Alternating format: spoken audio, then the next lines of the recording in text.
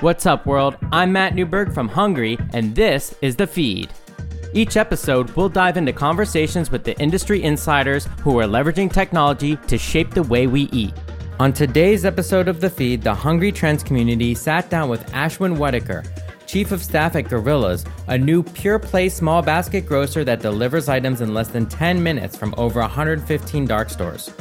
We chat about everything, including the shift in consumer behavior from weekly stockups to on-demand purchasing, Gorillas' full-time labor model, and sustainability when it comes to food waste and e-bikes.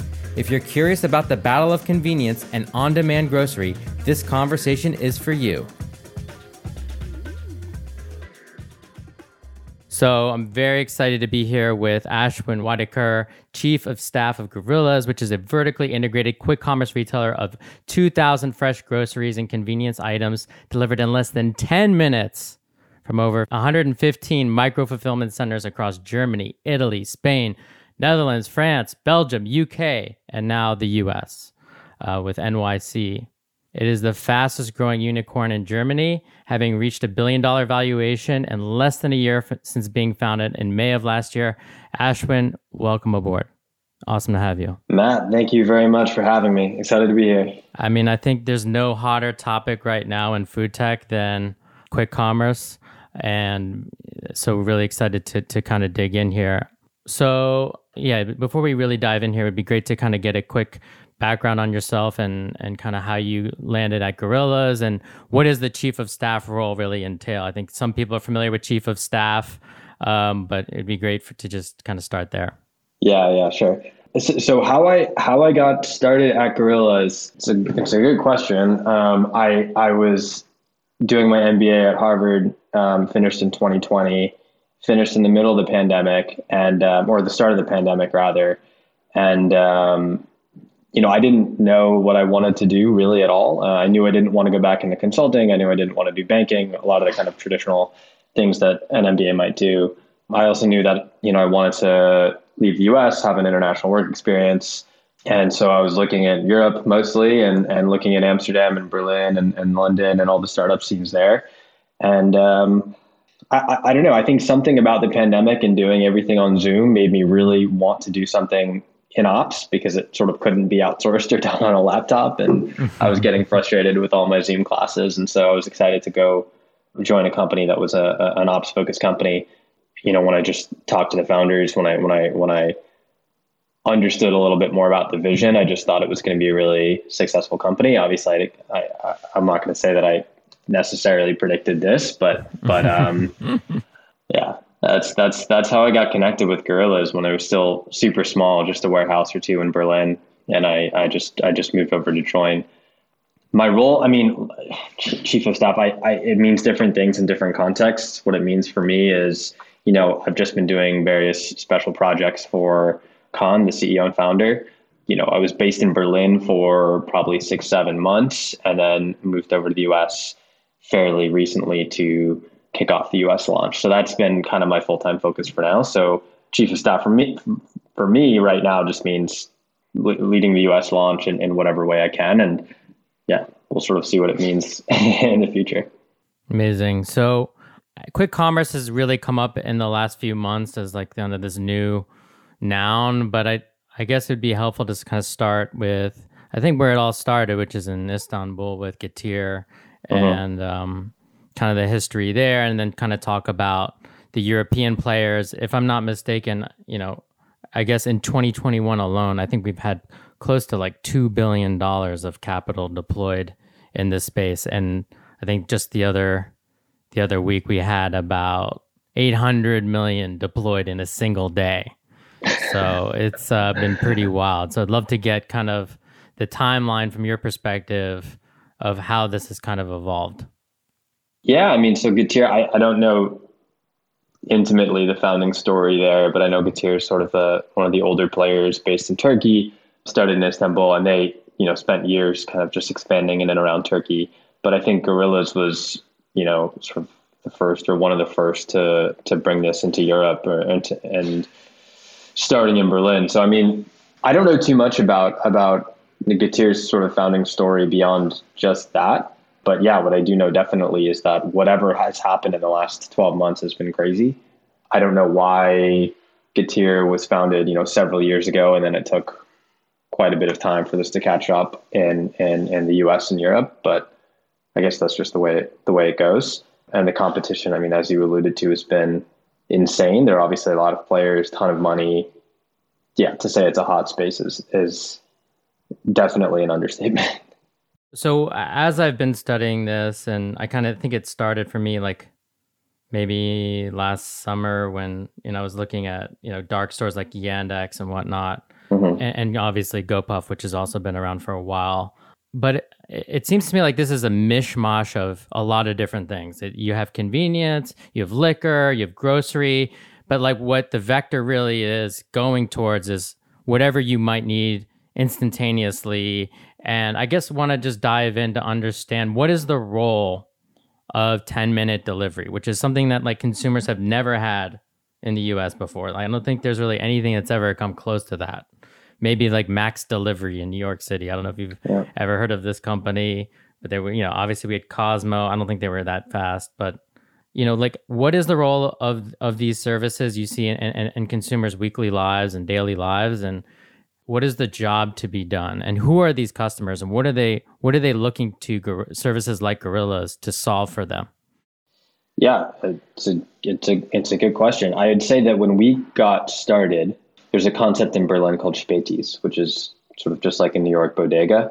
And we were sort of very defiantly not Spätis. We were not a bodega. We were a supermarket. And that's always been pretty core to our DNA. So we've over-indexed on fresh. We've over-indexed on local partnerships. We are, fundamentally a supermarket that delivers in 10 minutes. I think the initial need starts with, I'm in the middle of cooking dinner and I realize I forgot, whatever, a tomato, an onion, whatever it is, and then you can get it on demand very quickly. But I think people soon realized, at least in Berlin, when we started, you could actually do your weekly grocery shopping with Gorillas, with the products that we have. And not only that, it's a lot more convenient, it's fairly priced, it's instantaneous, it's just a much better model for consumption than going to your local supermarket and standing in lines. And, especially in the middle of the pandemic, this was not a particularly safe activity either for many people, or it was difficult to do. So I think that, with all that put together, Gorillas, our DNA is as a supermarket. But then I think the broader question is, what is 10-minute delivery really serving, or what is instant delivery really serving? And I think, as I've thought about this, it just feels like another sales channel, right? I mean, e-com comes in and disrupts brick and mortar, and, it's taken years to kind of find an equilibrium. I think vertically integrated stores, whatever they're selling, whether it's groceries or convenience items or both, or if it's liquor, will just be another mode of consumption. And it doesn't necessarily have to be a right now consumption, right? It doesn't necessarily have to be, I absolutely need this thing in 10 minutes. Otherwise, my dinner's going to burn or whatever. It's just a more convenient way to consume. And it's a better model for consumption, regardless of what it is. I think Gorillas obviously indexes pretty hard on groceries, but I think that, in the future, this could just be considered another sales channel, regardless of what's really being sold. So you're saying you think there could be other services that do what Gorillas does, but just for other verticals that are non-food, like other higher penetrated, potentially e-com verticals? I think so. I mean, I think that the question is always sort of, what do you need in 10 minutes? And I think food is a really big answer, but it may not be the only one. But right. I think for us, like, yeah, we're incredibly focused on being a supermarket. Got it. And what was the original term you used how you guys started, the kind of the analog? We're not a Späti. Späti is it's like a Berlin bodega, German bodega. Oh, got it.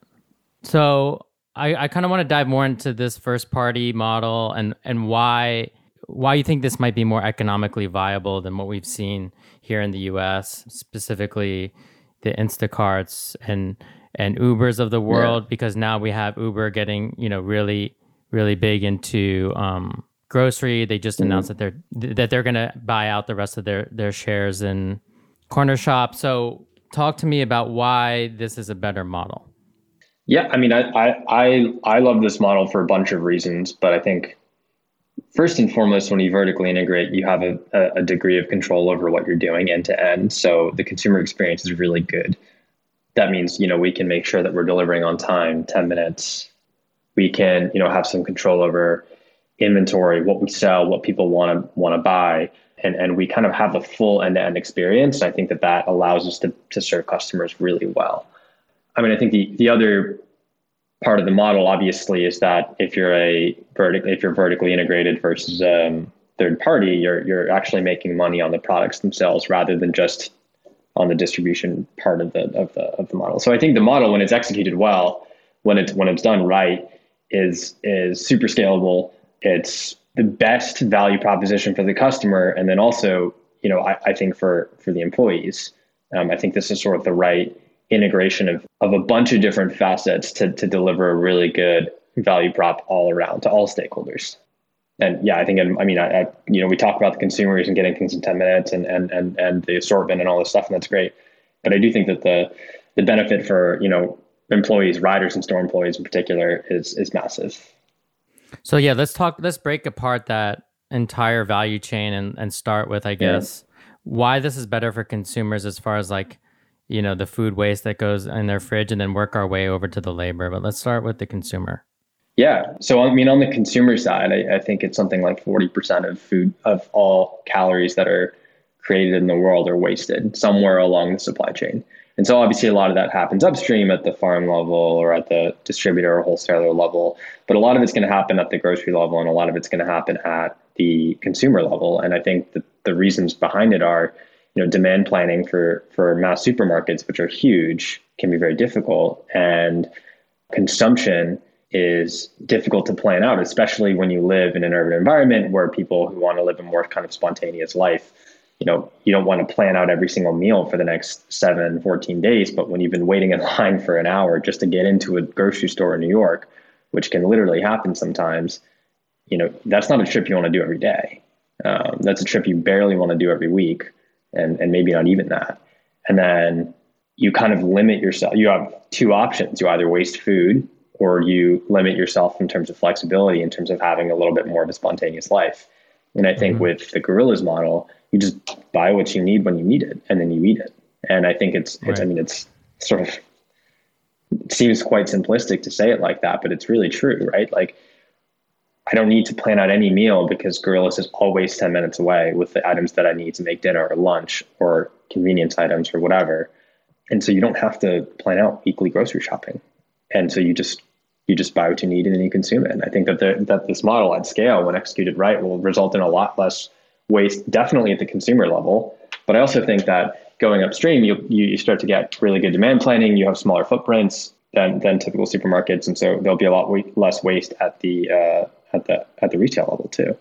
And so, I mean, that's hopefully the ripple effects even further and further up the supply chain. But at least at the sort of consumer and retail level, when this model's done right in that scale, there's going to be a lot less waste. And I think that's great. That's really part of sort of Gorilla's ethos is everything we do, we try to do sustainably. And I think this is kind of one primary example of it.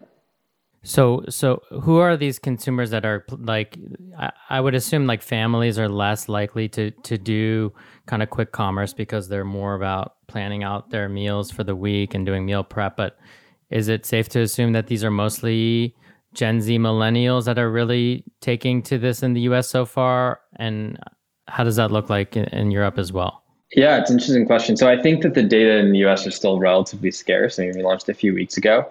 We're still learning about our customers, and I think it's going to change city by city. And within a city like New York, it's going to change neighborhood by neighborhood.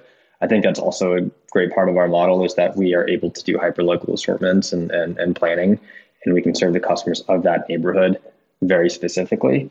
But in Europe, we sort of saw it as maybe starting with spot needs and then kind of migrating over to a bunch of different value propositions, right? I think young families would definitely use it instead of, lugging home 4 bags from a grocery store and walking up 4 flights in an apartment to, feed your family for a week. You can just order Gorillas and you just have it at your door in 10 minutes. So I think we're seeing that anecdotally in the US too already, which is that young families like it because they, if you have kids, if you have a family, I mean, a grocery trip can be quite an endeavor, and Gorillas can take a lot of that burden off of you. But I also think, Gen Z millennials, in terms of kind of spontaneous living and spot needs, there's a lot of that too. So I actually think that, though Gorillas started with this idea that, you can have kind of things instantaneously, it's sort of, the model is so, I think it's so good and so flexible that you can actually serve a bunch of different types of customers in many different use cases. Very cool. I mean, just as an aside, like I think I heard on a recent interview with the founder of GoPuff that diapers was actually the fastest growing category, or something around baby products. So that's very telling, I think, of what this opportunity holds for all you guys. Yeah. Shifting towards the suppliers and the brands that you're working with. Mm-hmm. One of the things I'm really interested in is like how your assortment can change on a city by city level to curate kind of some of the best in breed local suppliers, whether it's, I saw Black Seed Bagels and Acme Smoked Fish and that kind of thing, and all these bakeries that are now kind of playing at this kind of hyper local retail level. You talk about how Gorillas is becoming this new discovery channel for consumers to find and discover these brands, and what that whole flywheel looks like between them interacting and discovering that the brand on your platform, and then maybe going into a restaurant or going into the store and trying it. Yeah, no, absolutely. I mean, I think this is one of the most exciting parts of what we do, which is that we have tons of local partnerships, and you can think about it in a bunch of different ways. So to the consumer, whereas you go to a typical grocery store, you're likely not going to find your Black Seed Bagels there, right? You're likely not going to find your local partners there, but we can sort of deliver that to you. But then it's also good to be, we can give you, there are a few Black Seed locations, but, I know there's not one in the Upper East Side, for example, but, we'll be able to deliver that to you, right? So you don't have to go downtown or over to Brooklyn to get Black Seed Bagels. You can just get that to you in the Upper East Side.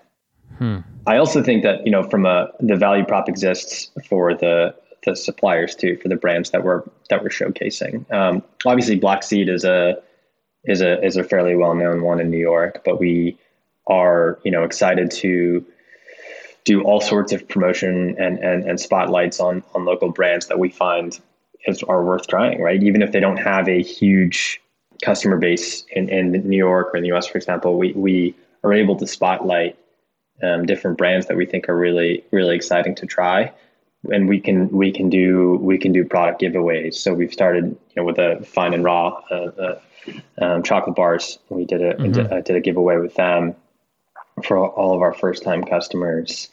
And, I think sort of most exciting is we're able to spotlight different partnership opportunities for different events, right? So we have a partnership with King Street Bakery. They're doing kind of an exclusive Pride cake for us for the month of June for Pride. On Juneteenth, for example, we promoted a lot of our Black-owned brands like Island Pops and Sylvia's. So I think that, our ability to work with partners is not just for exciting trip drivers or whatever. That's obviously part of it, but I think it definitely spotlights brands. We'd love to be kind of the platform that people turn to say, what's really popping in New York? Like, what do I need to try? What are the best brands? What are the hottest things out there? Both in terms of the kind of the known ones like Black Seed, but also some of the smaller ones that we think are worth trying too. So one of the terms that I love is our meal solutions, and even the term like grocerant, because throughout the pandemic, we've seen a lot of grocers effectively become restaurants. So I'm just curious if we can just dive in a little bit into the mix of SKUs between like donuts and chocolate and bagels, versus like full on lunches that you could have or dinners that you can have. Like, how big do you think that's going to be over time? And do you think that that's going to end up becoming like the dominant way that restaurants actually deliver versus going through these marketplaces? That's a good question. I think in terms of the balance, so at the heart of the question is what's the balance between sort of prepared foods and typical grocery staples, right? Yeah. And I think that probably ties back into what I said earlier, which is, we'll have to see what really works. And I think, again, the really exciting part about Gorillas is that because we're hyper local, we're able to identify exactly not just what a city needs or a region needs or a country needs, but what the people of downtown Brooklyn need, for example, or the people of the Upper East Side need.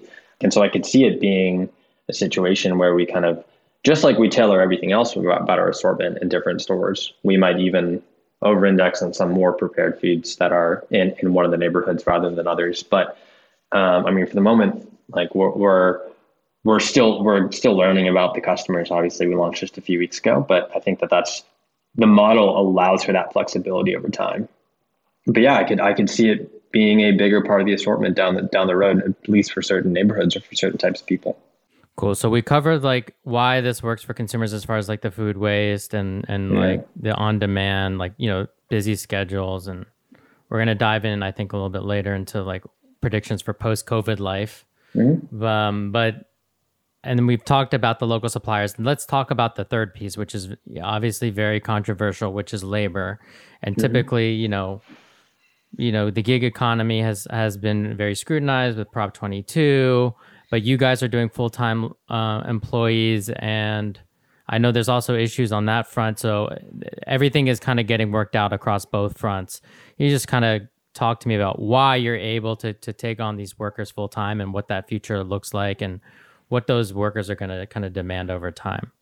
Yeah. No, I mean, I suppose it is a controversial topic in many ways, but I mean, the way that I see it is, the store employees, the riders, they're literally the heart of the business, right? Everything that we might do at an HQ level is just serve them. And it just wouldn't make sense to me that they aren't employees, right? Like they are the business. They are what we do. We are all in service of the stores. And look, on a sort of more moral lens, right? I mean, I see third party riders out on the streets and biking around New York, weaving in and out of cars, and they don't get healthcare from the companies that they're, I wouldn't say working for, but are contracted with, I guess. I don't see how we can't provide full-time benefits and full-time and good pay for our full-time riders and store employees. I don't see how that works sort of economically. I don't see how it works from a value prop perspective to the customers. Part of being vertically integrated means that you need to kind of get everybody and everyone in the same family. And that's what we're doing. But yeah, I also don't see how it works just from a long-term sort of, it's just not the right thing to do for our riders, right? I mean, for us, we've just made the decision that we want to hire them full-time. They will get benefits. They get fair pay. And it's pretty core to what we do. And the reason you're able to do that, of course, is because you have the gross margins to support it. Like, I guess, like, where do you, like, talk to me about why this works for you guys and not necessarily other companies? Yeah, I mean, I won't comment on other companies, but for us, yeah, we when you bring everything in house, we make the margin on the product, and so that allows us to take on different types of cost structures or start our cost structure up in a different way, and that means that we can, that we're able to hire all our riders and store employees full time. I also, and it's circular too, right? It's because we make money on the products, we are able to hire our riders full time, and as a result, that enables us to deliver on our 10-minute promise on a consistent basis. Whereas I think if we had a different sort of model or approach, that piece of instantaneous delivery, which is, I mean, that's fundamental to who we are, is that wouldn't be quite as easy. Yeah, no, it makes total sense. And yeah, if you're just doing gig work, you're kind of left to the whims of whenever people are ordering, and then you might get some batching, but the chances of that actually happening are probably pretty slim. So that makes total sense. And I know this, having signed up and done a DoorDash rider too myself. I guess my big question is, like, and I know that there was like a Wall Street Journal article that asked this recently, which was like, who are you disrupting, right? Is it the local mom and pop bodega on the corner? Is it CVS? Is it Walgreens? Is it liquor stores on the corner for the players that do sell alcohol? Like, or is Yeah. it the DoorDash marketplaces? Who are the winners and losers in this over time? I mean, my hope is that the winners are the customers and the employees. I think that like if you do this model right, you're going to deliver incredible value props to customers. You're going to enable a place where people can work full time with benefits. So if nothing else, and the brands that we spotlight too. Like if nothing else, I think those are kind of the three winners of this model. Who are we disrupting? I mean, we're a supermarket, right? So we think that we're probably, we're delivering most of the value that you get out of going to a supermarket, and then hopefully a lot more with the instantaneous delivery. I don't know who the losers are going to be, right? Like we'll sort of have to see this play out, and I don't know if it'll ever even be framed like losers, right? Because I've been thinking a lot about the balance between e-com and brick and mortar from several years ago, and then seeing a lot of D2C companies like Casper, for example, now get brick and mortar locations and come full circle. So I think that there's always going to be room for multiple channels. And I think as long as the value proposition is there for the customer, we'll find that balance. So I think that's probably, years away from ever really coming up with a clear answer on that. But I think there's always room for more channels and more players as long as there's value proposition. And I think that we definitely deliver that. And that's what we're focused on. Yeah, I mean, I can tell you like CVS is doing their own delivery, and it's like through the mail, and it's like 2 days or something. I see them that being a really hard place to compete. But yeah, you're right. Like as you build that flywheel between online and offline, that should kind of strengthen the proposition if those retailers can get it right. I mean, just one interesting stat is that like, I'm looking at like Foxtrot, for example, is a new up and coming retailer where they got a dozen locations on the East Coast, and about 50% of their sales are e-com. The other half is in store, and I think there's a real flywheel between kind of the two. Any thought about like you guys potentially ever getting into that space, or is it too soon to tell? It's too soon to tell. I mean, I think we're excited about the model that we have and what we're doing, and we think that there's a ton of potential here. So I think that that's our focus right now. Yeah, I mean, Foxtrot's an interesting example for sure. I mean, I went into one in DC, and I think that the in-store experience is super different from what I expected. I mean, it's like a cafe, not exactly what I was thinking, but it's an exciting example of sort of how you can have just multiple experiences sort of embedded in one company. So, kind of along those lines, like, what are your predictions as far as like, so I'm looking at the sales data right now for online grocery. It looks like there's about a 16% decline year over year in May in online grocery spend, and even a similar percentage decrease from April. I'm assuming that a lot of that has to do with vaccinations and people just going out to eat more. Yeah. Maybe people using Gorillas more. But, I guess my question to you is like, where do you see this kind of going into the summer and to the back half of the year as far as predictions for what demand for quick commerce will look like as we, kind of reopen the rest of the country? Yeah, it's interesting. I mean, I think the model's here to stay, right? Like, I don't think this is a COVID model at all. In fact, I think if anything, the ability to go sort of live spontaneously and instantaneously is now back, because you can go out to have dinner and you can go out to, see friends, and you don't want to plan out your days anymore, which, in the depths of quarantine was kind of the only thing we really had time to do. So because people are so itching to have a flexible life again, I actually think that Gorillas is perfectly complementary to that. I think it actually makes more sense now. And I think that the value prop we provide just means that when you try the experience, you'll find how easily it can slot into your life. I mean, that's sort of the whole idea. You don't really have to, there's no planning involved. So I don't think these macro changes of vaccines and COVID swings are going to really have a detrimental impact at all to what Gorillas is doing. Got it. Yeah, I think I agree too. I actually was looking at data from the UK, and it seems like actually the majority of orders there are what are known as like express orders that are under 40 pounds. And, the other 40, so it's that 60%, the other 40% is something like the weekly stock up. And I think as people go out more, that percentage of express orders will increase and people will want that instant grocery. So it's definitely fascinating to see. I don't know what it's going to shake out to be here, but I think it's pretty much neck and neck right now. Mm-hmm. So this has been really, really illuminating, and I appreciate all the candor here. And we have a lot of interesting people in the room who are working in the space. So appreciate you diving in. I think we would love to get into some audience Q&A. I had some pre-submitted questions from some of the folks here.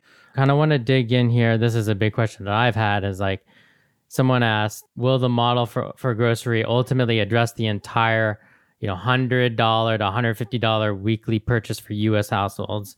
And like, will you need to expand your selection to get there? Like, is that a goal of yours, or do you just kind of want to figure out like what that optimal 2,000-ish SKU selection looks like?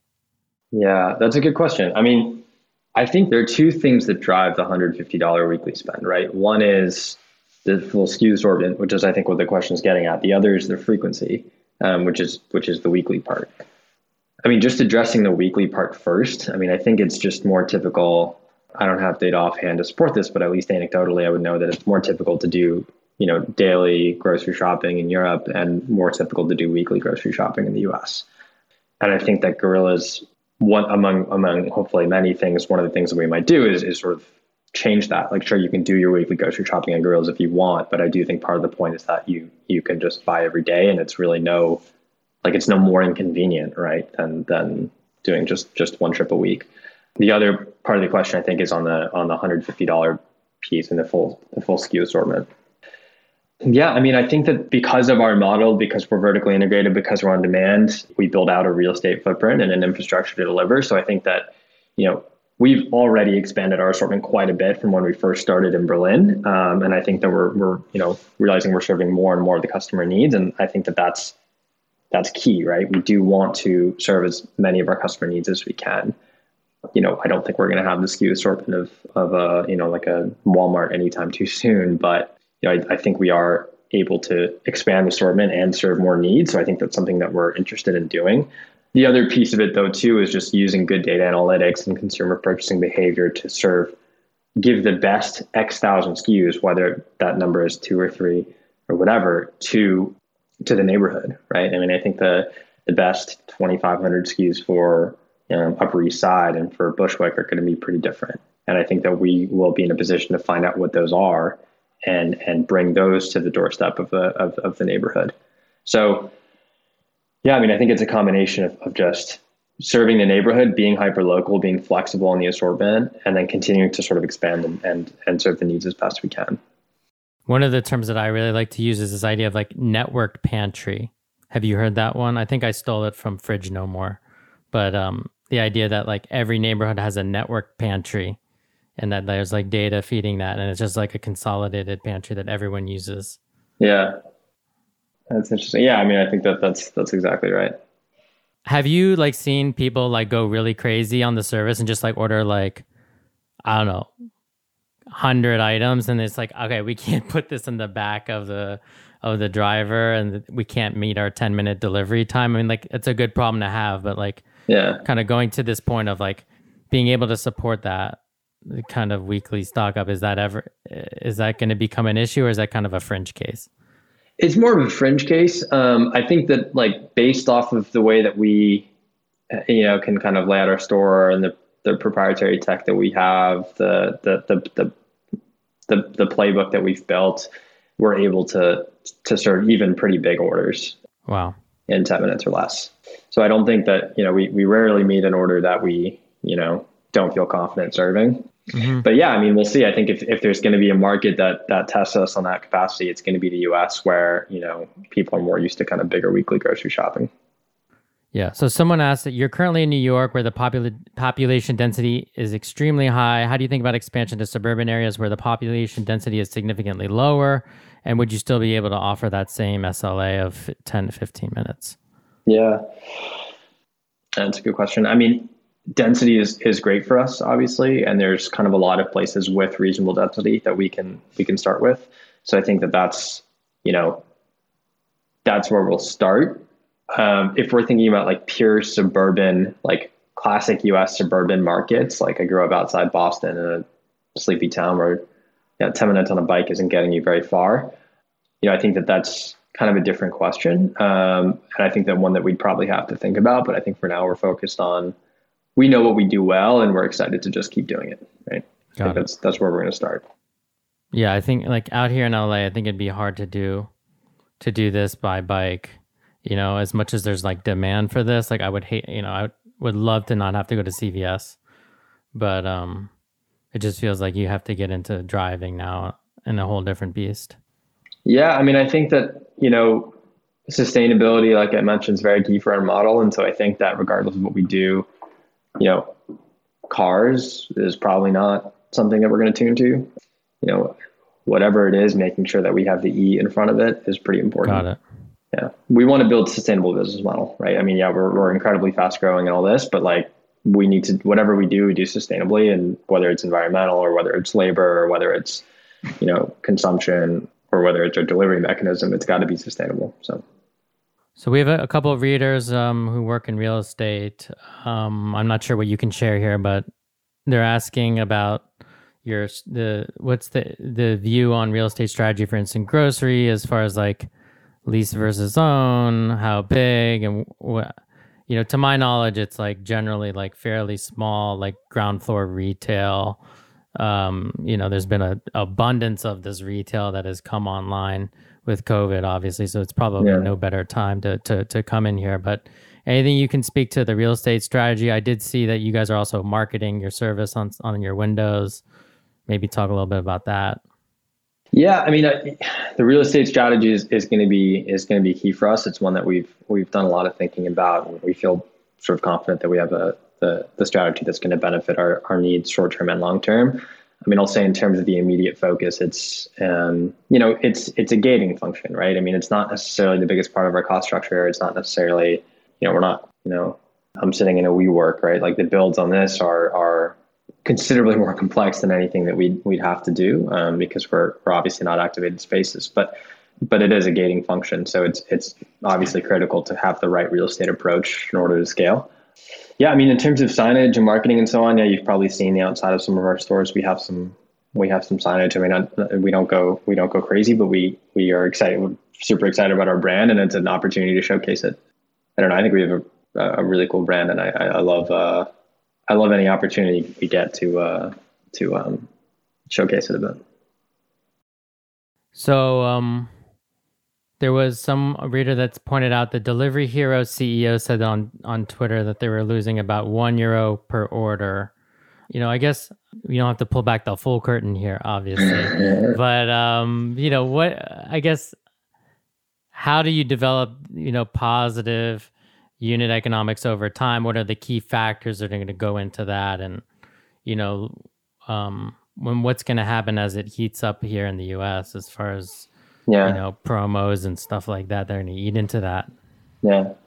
I mean, I think just sort of taking a step back, there's a fundamental question of, is this a sustainable model economically? And we think that when executed right, it definitely is. Because of the key thing we've hit on a couple of times here, which is that we'll make money on the products, which is where a lot of the margin actually is.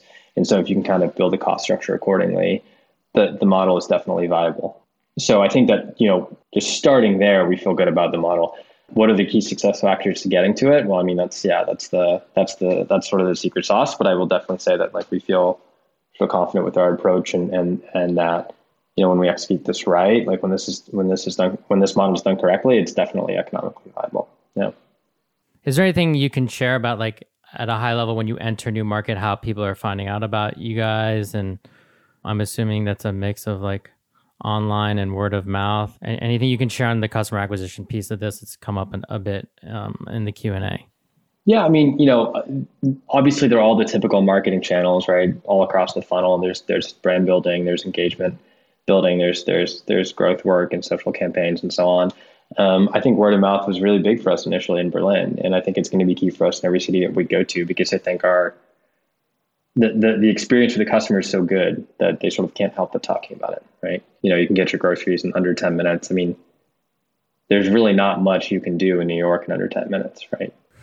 But being able to get your, entire, days, weeks worth of groceries in under 10 minutes is crazy. And I think people, feel compelled to talk about it. And so that's the best way to grow, right? I mean, you just deliver an incredible experience and people will start talking about it. Yeah, so someone in the chat here is asking, why do you think that the US was not the first one to market in this category of 10 to 15 minutes? It seems to be coming really from Europe. Obviously, you guys are headquartered in Berlin, I believe. So What is it culturally, geographically unique about this that lent itself to that market? I actually have no idea. I think we were just kind of just crazy enough to do it. And I think that saying that we're going to give you groceries in 10 minutes seems like a, ambitious and even slightly crazy undertaking. But I think that we were just excited to do it. And I think that, we were just based in Berlin, and that's all it was. I don't know why this hasn't been done in the US necessarily, actually. I think it really has to do with like kind of the 15-minute city that this guy, I think his name is Carlos Marino, kind of outlined. And it's like kind of this idea of like, I think it's looking a lot at like Paris and a lot of these cities like Amsterdam, where you have a lot of people on bikes and kind of the ability to like tap into, all these different services, whether it's like, socializing with your friends and some sort of third place, or like healthcare services, all these things that are kind of available to you like very short with a short walk or a bike ride. Yeah. And I think that's definitely part of it. I mean, the bike culture here, forget culture, just the infrastructure around bike lanes is not as good as in Europe. I mean, it's getting there, it's getting better, it's getting a lot better, but it's not, it doesn't have the same history, I don't think. So I definitely think that's a part of it. And biking, I mean, if you've listened to anything or read anything about our founder, Khan, he's an avid cyclist. He's biked from Turkey to China. He has a bike tattoo, like all of this stuff. So he's, I think getting around on a bike is like the sustainable, efficient way of doing things is one of sort of the fundamental building blocks of our company. Also, one of the reasons that we will maintain a rider first company culture. So yeah, I think that's definitely part of it. Someone is asking here, what areas are you focused on improving in the customer experience? And maybe you could speak to potentially getting into some sort of loyalty or subscription product. I know a lot of other services have this, $9.99 or maybe $5.95 monthly service that waives the delivery fee. Any thought to that? Yeah, I mean, I think there are a few facets here, right? I mean, obviously operational excellence and continuing to deliver on our promise is key as we scale both kind of within neighborhoods, within cities, within countries. And then I think, thinking about the assortment and making sure that it's the right one for the customer is also pretty key. I think this, the second part of the question is getting towards sort of more product or business model work around subscriptions. And I mean, we'll definitely see. I think it's certainly like it's certainly interesting and something that we're thinking about, but yeah, no immediate plans yet. Cool. Okay. And I think kind of last question here as we're wrapping up, can you talk to some of the challenges of managing fresh inventory and keeping the spoilage rates low? Yeah. I mean, I think that this is another great part of the model, right? Smaller spaces means high inventory turnover, which means that we're wasting less, right? And so spoilage is a key part of that. We're going to be, and we'll have good demand planning so that we'll be able to, know exactly what to buy, how much to buy, and given what our customers want. And I think if you kind of manage that whole part of the supply chain correctly, you're going to be wasting a lot less. I mean, all produce, spoilage, et cetera. Obviously, ensuring that we have super high quality products at all times is the number one priority in the warehouse. So making sure that we have great quality checks, great inventory checks, everything is super high quality. And, we use manual labor in the stores because it's, we think, key to making sure that the inventory is always on point and that the quality is really high. So yeah, I mean, definite focus, but also definite part of what the model allows us to do well. Amazing. Well, this has been a really fascinating talk, and I'm really inspired by, like the sustainability pieces that we've been talking about from the entire